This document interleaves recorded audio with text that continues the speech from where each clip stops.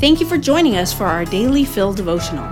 Take a moment to pray and ask God to prepare your heart to hear from Him. Hi, this is John Riley with today's daily devotional. It's called, I Once Was, and Sometimes Am, Blind. Ever known a person that irritated you more and more?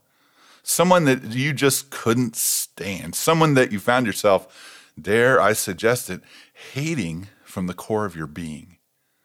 Feeling that way can happen to anyone, and it does happen to most everyone at some point or points in life. The irritated person blames the irritator for making them feel that way, but it really isn't that person's fault.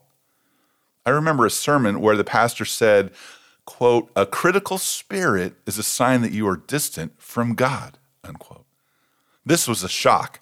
Before the sermon, we sang to the Lord during a beautiful time of worship, and I believed that I loved God. But I was also critical of so much going on around me. I felt justified in being critical because the things or people I made fun of or spoke out about were, I thought, worthy of criticism.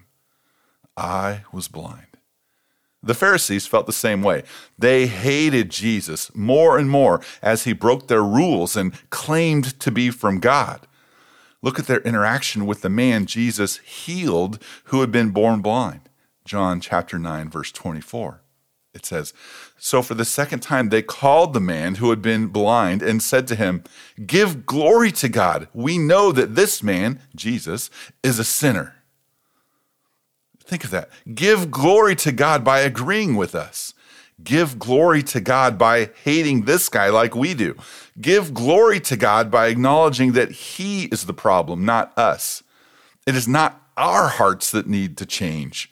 This irritant, this pest, this problem of a person needs to go.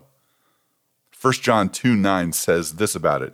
Anyone who claims to be in the light but hates a brother or sister is still in the darkness, blinded. Now, I'm not saying that none of the people around us have problems, but I am saying that if you find yourself embittered toward or hating your spouse, a family member, a former friend, or anyone in your life, you are blind to what is really happening in your heart. Jesus looked at all the losers, creeps, and idiots making his life miserable and said, Luke 23:34, "Father, forgive them. They don't know what they're doing." Hate keeps people blind and comes from blindness. What is the cure for that blindness? Let God's light shine.